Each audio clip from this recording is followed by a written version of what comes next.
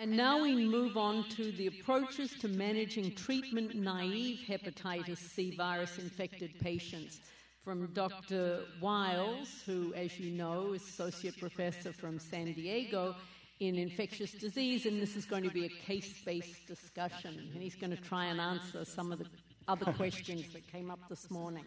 Right. I still have your questions from this morning, so those of you who had pertinent questions, we'll get to them here, hopefully in the course of the discussion. So let's start off with the patient. This is a 47-year-old black man, found to be HCV infected in the Army about 11 years ago. He comes in the office stating that he's heard about new therapies and wants to know what you think about whether he should be treated or not. He doesn't drink alcohol. He's been vaccinated against hepatitis B and hepatitis A. He's overweight with a BMI of 31, but otherwise his physical exam is normal. Some initial laboratory studies, so his ALT is 1.7 times the upper limit of normal, but his bilirubin's normal. Is there a little echo there? Platelet count is 160,000, so the lower end of normal. He's got a pretty typical HCV RNA of 6 million. He's genotype 1A, which would be most common in African Americans in particular. And he's HIV seronegative. So, what would you recommend now? Would you jump right in and treat him with pegribavirin or with a PI? Would you get some more information first, and your options are up here? Get an IL-28B, get an ultrasound and an AFP, do some sort of assessment of liver fibrosis, or just defer right now until interferon-free therapies are available. So go ahead and make your choice, I think. Let's go one slide. There we go. Okay. Go ahead and enter your choices now. Whoa.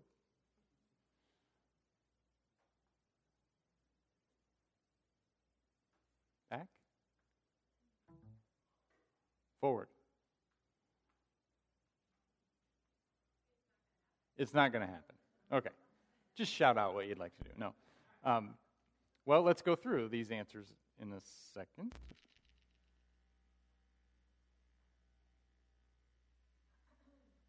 Ooh, a restart. Oh, no, here we go. Okay, we got something. All right, so we've got at least a few that want an IL-28B, and the majority want an assessment of liver fibrosis. If that's really reflective, that sounds good to me. So let's talk about this a little bit.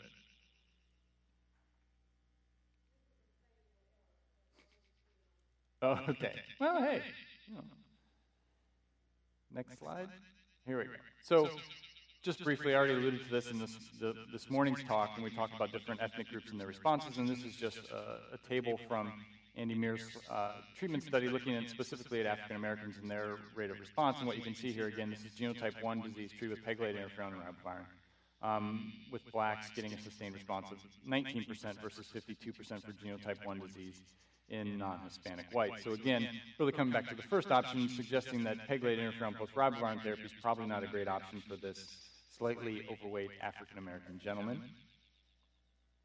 And also, you saw this earlier this morning, just to reinforce, a lot of that treatment discrepancy is because of the prevalence of the favorable IL-28B alleles in African Americans. But you can see if they do have the favorable allele, they do well. But again, the proportion of the population that possesses is going to be homozygous for both those alleles is pretty low. And that largely explains that discrepancy seen in the New England Journal study. And this is the frequency again, which, again, we talked about this morning, but African Americans, the frequency of the C allele is much lower, with a range all the way up to Asian Americans, where it's the highest frequency of the C allele. So he decides he wants to have an IL-28B done, and at least one of you wanted an IL-28B test. So he's of the CT genotype, so probably not unexpected for an African American gentleman. So you know that suggests he's not going to respond as well. And specifically, if you look at African Americans who possess a T allele, excellent. There you go. His response rate is probably something like 20% or so, given that New England Journal study. So again, pegribavirin probably not a great option for this gentleman. So let's talk more about fibrosis staging. So liver biopsies should be performed on patients with HCV to determine whether to start treatment now or to wait. Do you agree with that statement? Yes? No? Got music. I don't see a counter though.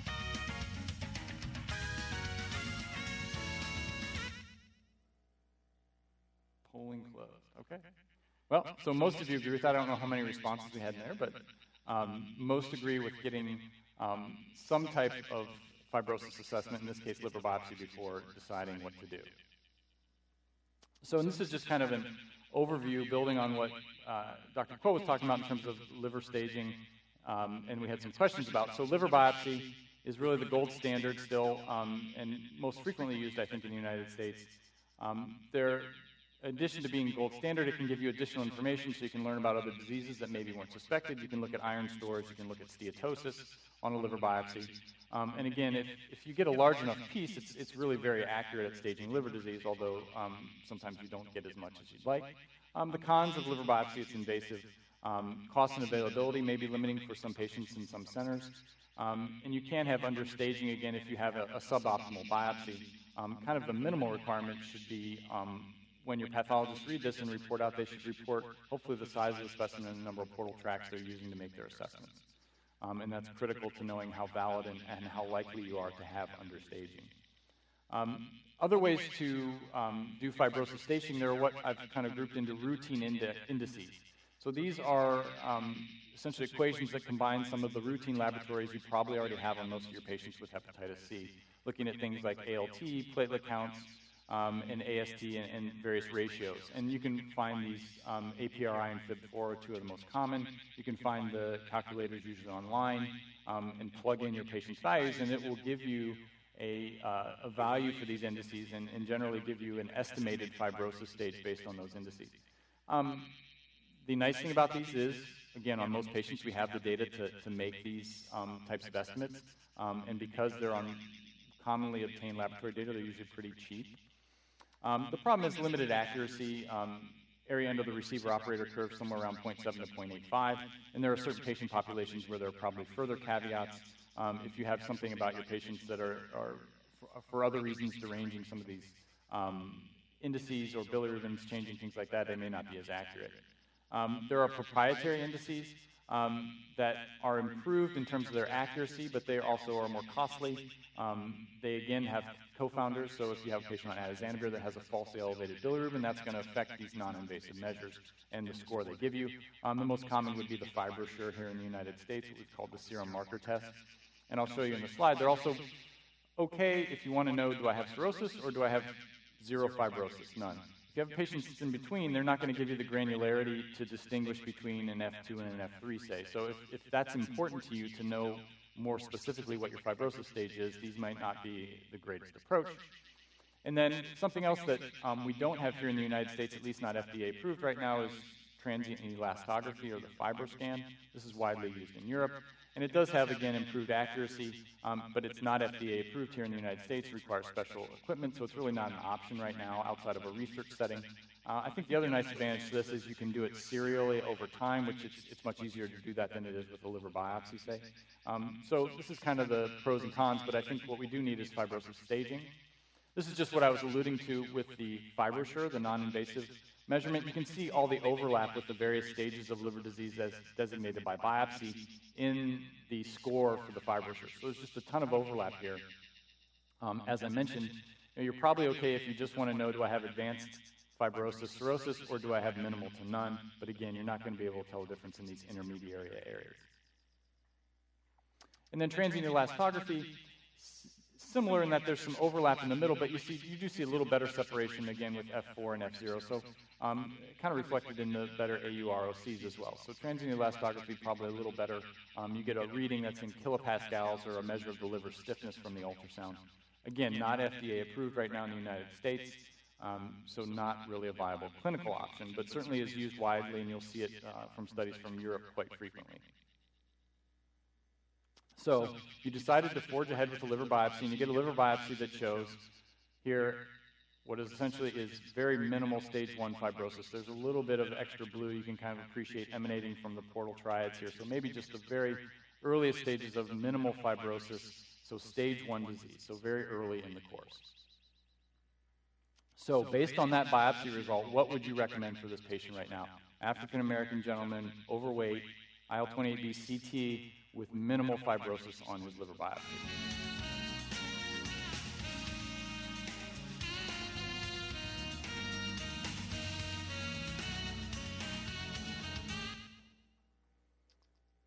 let's see what we have.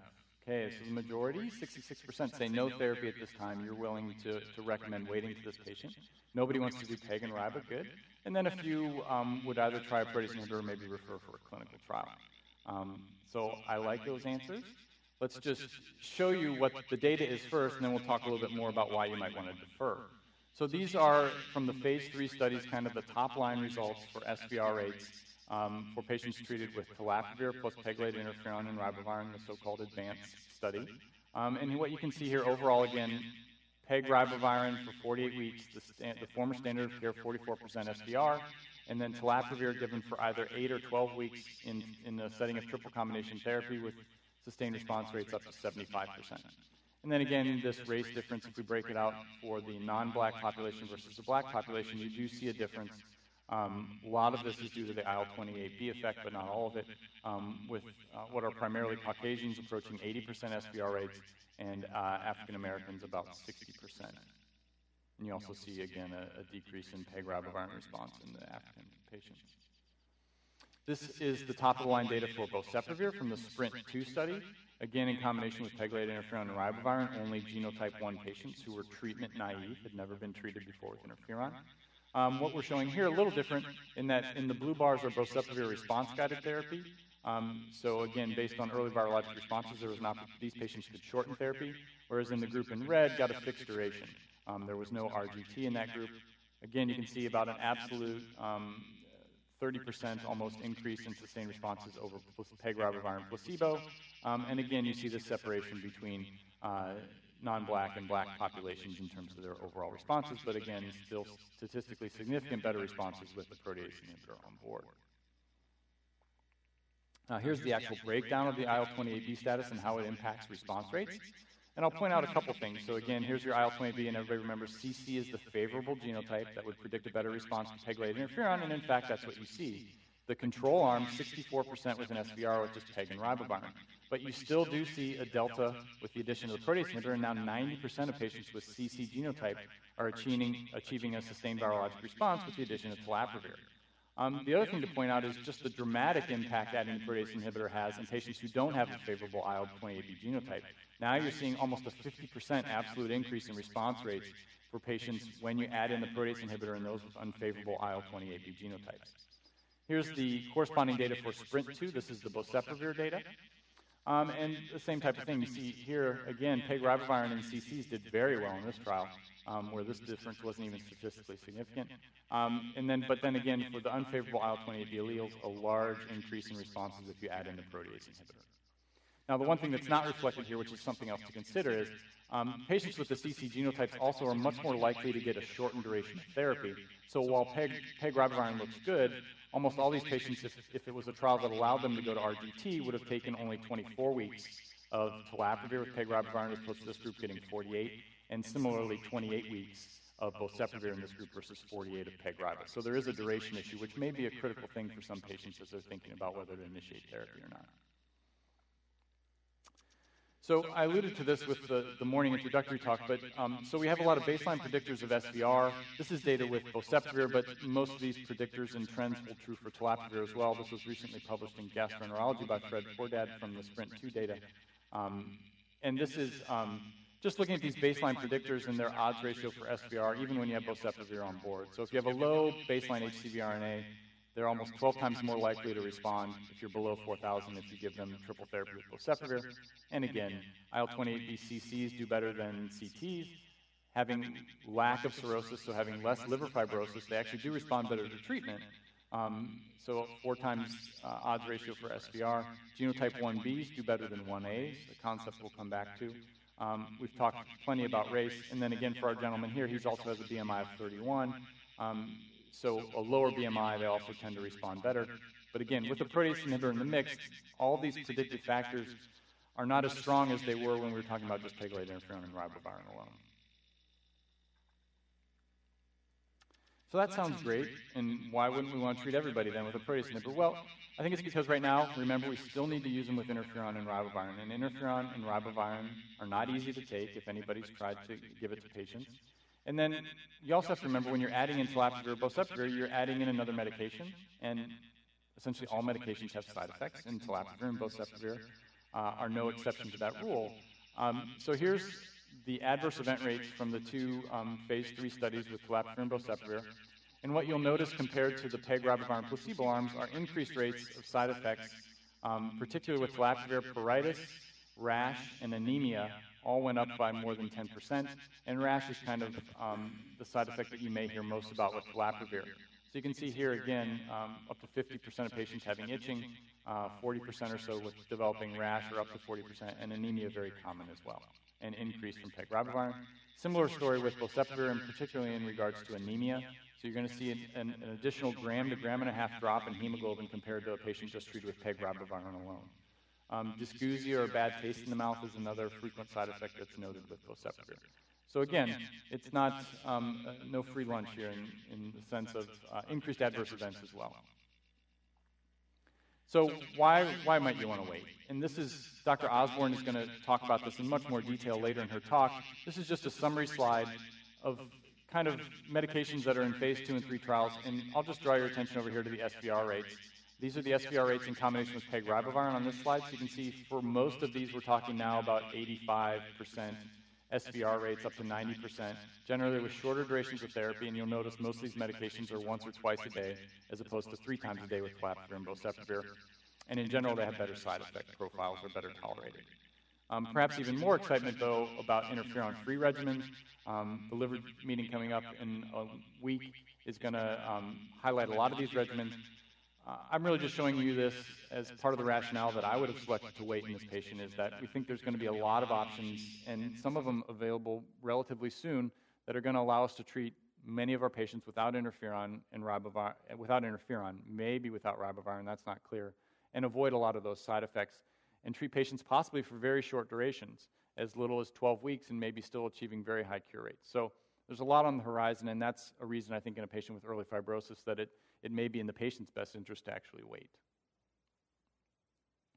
So now we're going to switch things up a little bit on all of you. What if we got a liver biopsy that instead of minimal fibrosis showed this? So you'll see a lot more blue, and now you start to see these fibrous bands connecting portal triads, suggesting at least bridging fibrosis. So I think this was read out as stage 3 fibrosis or bridging fibrosis. We don't have a big section here. You'd certainly hope that the pathologist had more, because you can almost imagine what would be regenerating nodules here, and if there's enough fibrosis, this is where, if you just had this small section, this might even be early cirrhosis and could be even undercalled by the biopsy assessment by the pathologist if it's not an adequate specimen. So now what would you do if instead of F1, he's F3? Would your answer be the same? No therapy, and you can see the various choices of peg-ribavirin or PI.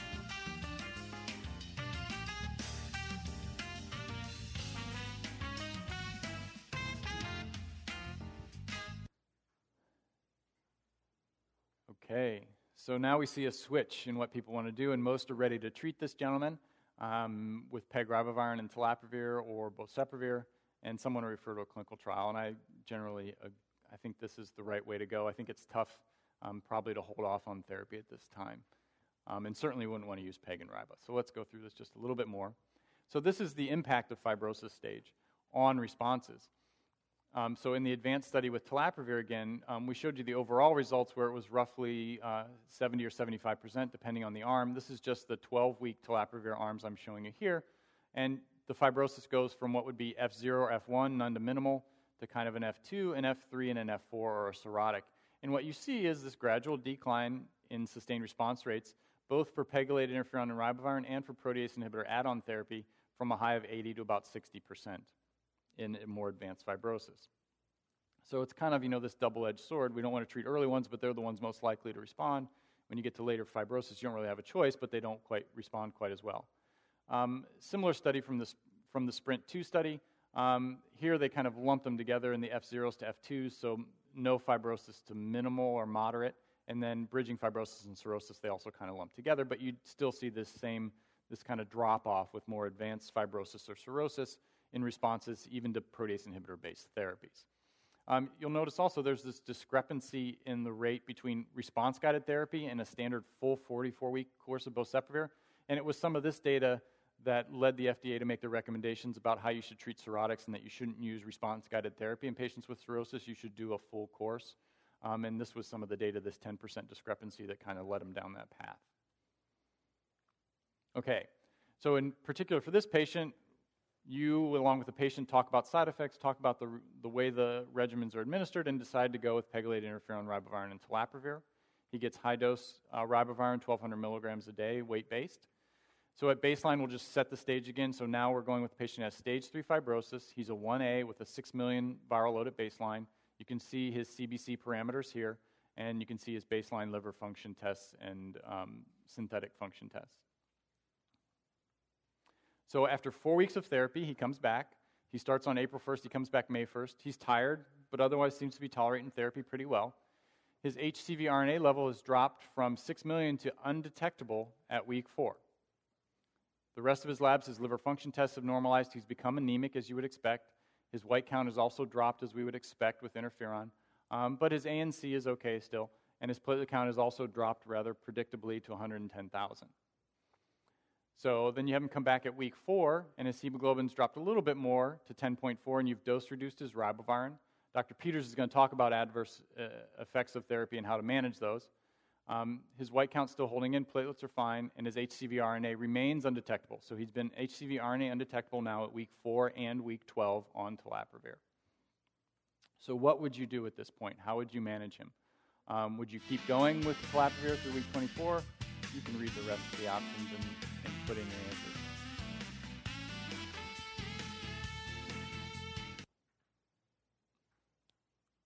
Let's see, you had to read fast probably on that one, I think.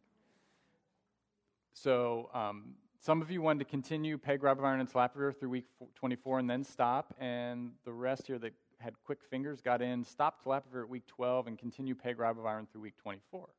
All right. Well, let's talk about what you should have done. First, this is the data from Ken Sherman, the Illuminate study that actually was a randomized controlled trial to look at response-guided therapy and make sure that by stopping early you weren't missing some SVRs. And so in this study, 65% of the patients were eligible. They had an extended rapid virologic response, which again with telaprevir we're talking about negative at week 4 and maintained through week 12. Undetectable. I always say negative. It should be undetectable, okay? And that's a discrepancy we can talk about. And then overall, you can see 72% sustained response rate.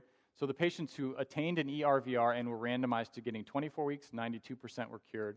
Those who got an ERVR and were randomized to go the full 48 weeks regardless had an 88% SVR. So there was no difference between the two groups, essentially just showing that it was valid to go ahead and do shortened response-guided therapy. In other words, what they were concerned about was, is this 100% if you kept going in those people with ERVRs? And it wasn't. It looked the same. So really validating the concept of doing response-guided therapy with telaprevir if you meet these milestones. So here are the schema that I showed this morning a little bit. We'll kind of walk you through this. So let's start with the bottom telaprevir since this is how we treated our patient. So again, remember with telaprevir, 12 weeks is all the telaprevir they get. They don't go further. So in that previous answer, that's why that top answer was not correct, because it said continue telaprevir through week 24. And that's not the approach we use. We stop at week 12. Remember, he had made both of these milestones or these potential stopping points. He was undetectable at week 4, so we kept going. He was undetectable at week 12, so we kept going. And again, that's where he made the ERVR criteria for RGT, so he was undetectable at both those time points. Here it says RNA detected, so he was not detected at either time point. So he would just get an additional 12 weeks of PEG and RIBA and then stop at week 24. And he was an F3. Remember, if he was an F4, you wouldn't have done that. You would have treated him with a full 48 weeks of PEG RIBA. So it is a little bit of a, how much do you believe your biopsy? Was he really F3? And you kind of can use your intuition, your judgment, and see if you really believe that. If you didn't and were super conservative, you maybe went on to do the full 48-week of treatment. Boceprevir is dosed differently. Again, a PEG ribavirin lead-in to refresh everybody's memory, followed by adding boceprevir at week 4. And then you continue boceprevir. Week 8 is the first time point where you're starting to think about response-guided therapy. So if you're undetectable, so RNA not detected at week 8, you start down the response-guided therapy pathway, where you essentially then complete a full 24 weeks of boceprevir or 28 weeks of PEG riba total and stop at that point. If you had a detectable RNA at week 8, you would come down to this arm, and then your first stopping time point would be at week 12, where you have to be less than 100 to keep going. If your RNA is over 100 at week 12, you would stop. But because you had a detectable RNA here, you're going to continue your boceprevir out, assuming you make these undetected time point at week 24, to 36 and continue pegrabivirine for a full 48. So again, a little more complex. So for this guy, you kind of rolled the dice and you continued through week 24, but then you stopped. He tolerated it well, his hemoglobin stabled out, and he remained undetectable at weeks 24 and again 24 weeks later. So he is an SVR, and you've cured him. Oh, I guess that's it. See? Marion, I told you I wasn't going to go over. We even have time for questions. So I'll just mention the two that came up after the kind of introductory portion this morning. So one was a question about the PROVE 2 and PROVE 1 trials. Those were the phase 2 studies, smaller studies. Somebody noticed the discrepancy between the telaprevir, the triple therapy 12-week arm only, where in the PROVE 1 study, which was done in the United States, or primarily the United States, there was a much lower response rate in the PROVE 2 study with just 12 weeks.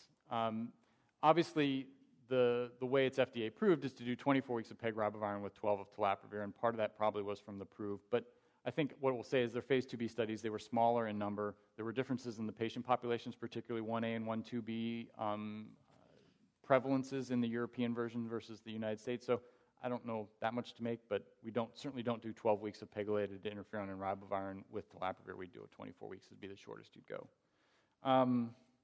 Did the telaprevir and boceprevir trials exclude cirrhotics? I think we showed that with the larger phase 3 trials. They didn't exclude them, but there weren't a whole lot in there either. And they all had to be Child's Pugh A, essentially, so no evidence of decompensation at any time in the past, and had to have pretty preserved synthetic function and platelet counts and things like that. And that's it from these questions. So the next one is, there's two about fibrosis. When do you use non-invasive tests versus liver biopsy? Yeah. And then let me tell you the second one so you can weave it in. The commercially available FibroSure, which has a fibrosis F score and a necroinflammation A score, are these validated and or important? Are they validated? I'm glad I'm standing next to Marion, because when I say something that's wrong, she can pipe in, because she's the non-invasive expert. But in regard to the first question, when do I use a FibroSure or a non-invasive test versus liver biopsy? I'm probably a little spoiled being an academic center, and it's relatively easy for me to get a biopsy, so I still would tend to do that most often. A few patients who, obviously if the patient is very hesitant about getting a biopsy, or if I really have a pretty low suspicion, I just want something to kind of ease my mind a little bit to really tell me they have F0, like if I have somebody that I have a pretty good idea when they were infected, they haven't been infected very long, and they really kind of want to wait. Again, I'm okay with non-invasive tests for telling me F0, F1. Even the other end of the spectrum, I get a little more nervous, and I'd like to see a biopsy that shows bridging fibrosis. In terms of validation of FibroSure, I mean, they've been validated, but not in huge studies with huge numbers. FibroScan, certainly from Europe, probably has more data, and yet it's not FDA approved here. So you just have to be careful with the non-invasive measures, as I mentioned, especially if you have HIV co-infected patients. They can't be on atazanavir. That's going to give you a false FibroSure. And the FibroSures have been compared to liver biopsy, but just 1 point, with 0 being when they assumed the patient got Hep C, and they drew a line. It's complicated, but I wouldn't put... I sort of use it as a way to convince the patient to have a biopsy, saying if your FibroSure says F0, it's 80% correct. If it says F4, it's 80% correct. If it says 1, 2, 3, it's about 30% correct. So if you're F0 and you want to wait, or if you're F4, you have to have a biopsy unless it's clinically obvious, right, because the treatment duration is different. So there's a couple of questions. You must have sold telaprevir, because why would I use boceprevir, and what are the clinical cost or ease of treatment that would make you choose one over the other? Okay. So there are no head-to-head trials, obviously. So if you look at the phase 3 data, the delta from the control arms is roughly similar, but I think in general, most people probably agree there's a few percentage points probably higher with telaprevir. So I think part of it is talking to the patients and talking about side effects of the two medications and how they're dosed. A lot of patients like knowing, I'm going to be taking 12 weeks of telaprevir and I know that's it, and you pretty much know what they're dealing with, at least from the telaprevir standpoint, right up front, whereas boceprevir, it changes based on how their response goes. And then, We've occasionally used boceprevir patients with eczema or already kind of have atopic dermatitis or have had other problems with rashes. There's not really great evidence that they're more likely to get a telaprevir rash as well, but if you talk about side effect profiles and something really bothers the patient about the side effect profile of telaprevir, then they may go to boceprevir. But we use probably more telaprevir, but that's mostly in a co-infection setting, which you'll hear about that later today, and that's largely related to drug interactions. And there's difference in side effects. I think at the beginning, telaprevir held the market, and now it's swinging the other way. The more you treat, the more side effects. And they're both, 3 times a day. Both have food requirements. The requirement's a little more stringent with telaprevir. It has to be taken with a high-fat meal, 20 grams of fat, which sounds great to patients initially, but after a few months of that, they don't want any more ice cream or peanut butter or whatever. For breakfast. Yeah. Why the lead-in with boceprevir? So that was an initial strategy. The rationale behind it was to prevent resistance breakthrough, or to lessen the likelihood. So pegylated interferon ribavirin don't have a specific resistance mutation associated with them where the protease inhibitors do. So the rationale was give them pegylated interferon ribavirin, bring the viral load down. There's less replication, less opportunity for developing boceprevir resistance. And there was a signal, although it was very minimal, in the Sprint 1 study that was published by Paul Kuo in Lancet. I think the breakthrough rate was 9 versus 4 or 5%. So there's a few percentage difference, but it wasn't statistically significant. But they kind of stuck to their guns, and it went the whole way through. What about the 1 log drop at 4 weeks? What about what? The 1 log drop. The 1 log drop at 4 weeks. You can. There's been subsequent data shown. So if patients don't have a 1 log drop after 4 weeks of their PEG ribavirin lead-in, that's certainly an indication that you have a patient who's poorly interferon responsive. It's not a standard stopping criteria for boceprevir that you don't have a 1 log drop during lead-in. So, but there is additional data that then when you add in boceprevir, if you don't see, if you see less than a 3 log drop after 4 weeks of boceprevir after having that less than 1 log drop during the first 4 weeks, essentially nobody responds. And some other people use it as just a trial to see how they're going to tolerate PEG ribavirin. If somebody has horrible side effects, you could stop before you expose them to the protease. But can you do that with telaprevir? You could. They looked at it in the Wyles study, I guess, in prior non-responders. They looked at a lead-in versus no, and it didn't make any difference. If you have another reason for doing it, you could, if you just really want to see tolerance, but also really want to use telaprevir for some reason, I suppose you could do a lead-in. I don't think it's going to hurt anything necessarily. There are 3 IL-28 questions. Oy. Do you do it routinely? How expensive is it? Will Medi-Cal cover it? And there's some really sensible, cost-conscious people in the audience. And is it cost-effective? So it's about $300. Ours goes to LabCorp anyway, kind of through Monogram. I could probably throw a stone and hit Monogram from here, I guess. But we don't routinely do it in our co-infection clinic. We do it occasionally. When do I do it? If duration is going to make a big deal to the patient, I do think that's probably the most useful thing, actually, is you can say, if you're a favorable allele, like a CC, you're much more likely to get response-guided therapy and shorten for mono-infected patients. For me, it doesn't generally help me make the decision of whether I'm going to treat them or not, or recommend treatment or not, or whether I'm going to use a protease inhibitor for most people. Because again, if they're favorable, they're much more likely to get shortened, and there's still a delta, even if they're CCs, approaching 90% with telaprevir versus about 65-70% without. So I don't know what you do. Medi-Cal will cover it. Do you do it, Dr. Kuo? While he's getting to himself to a microphone, I'll say we do it in people who, if someone's a cirrhotic non-responder and they're CC, you might treat it because that you're saving yourself $50,000 to $70,000 if they're. You may say, well, it's important to know your IL-28 because it might make you decide whether you treat or not. Dr. Kuo? We used to do it a lot. About 18 months ago, we were checking them on all these patients.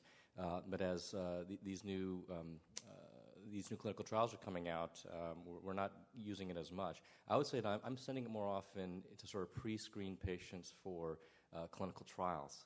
But for patients that are not trial candidates, I'm not using it as much. I had one comment about the 4-week lead-in response question. where sometimes it's helpful for patients that you do the 4-week lead-in, and if they have less than a 1 log drop after 4 weeks, their likelihood of responding to interferon is dismal. Yeah. But if you add the boceprevir, they've got a 25% or 25 to 30% chance of SVR if you add it. And so, just because they're failing after that lead-in, I wouldn't sort of abandon therapy. I would say that that's a good indication for boceprevir. That they need it, which you were planning. Yeah. Neupogen, Procrit, Ribavirin, interferon, I'm going to discuss. Yeah. Save you that one. The cost of HIV protease inhibitors, is it true that telaprevir costs $4,000 a week, boceprevir $1,100 a week, and are these acceptable from a public health perspective? Good question. So they're expensive. That's for sure. There have been some cost-effective analyses done that suggest they probably are cost-effective. There have been other ones that have tried to roll in, I think from Stanford, using IL-28B with a cost-effective analysis and, essentially suggesting if they're CC and you get a 70% response rate with PEG-RIBA, is the cost justified to add in a protease inhibitor if you're just going to get another 10% or something like that? And so, depending on who funds the study, they somewhat come down a little bit on different sides, but I'd say most have shown they're cost-effective but close to the border of what you consider a cost-effective metric, using, $50,000 per quali, $50,000 to $100,000 per quali. So I think if you have cirrhotic patients who are then decompensating, which is when they start to be hospitalized over and over and over, then having a liver transplant. So if they die, that's cheap. But if they get a liver transplant, that's expensive. And comparing 6 months or a year of HCV therapy, if that rescues them from a liver transplant, that's very cost effective. But if someone has F0, as Dr. Wyles said, they're going to live till the next set. Yeah. Which may be as expensive. But which may be, if we know drug companies, they may be. IL-28B with the newer therapies, do you want to leave that for Dr. Osborne? Yeah. Okay, well, now we're ready. If there aren't any other questions, we're ready for a break.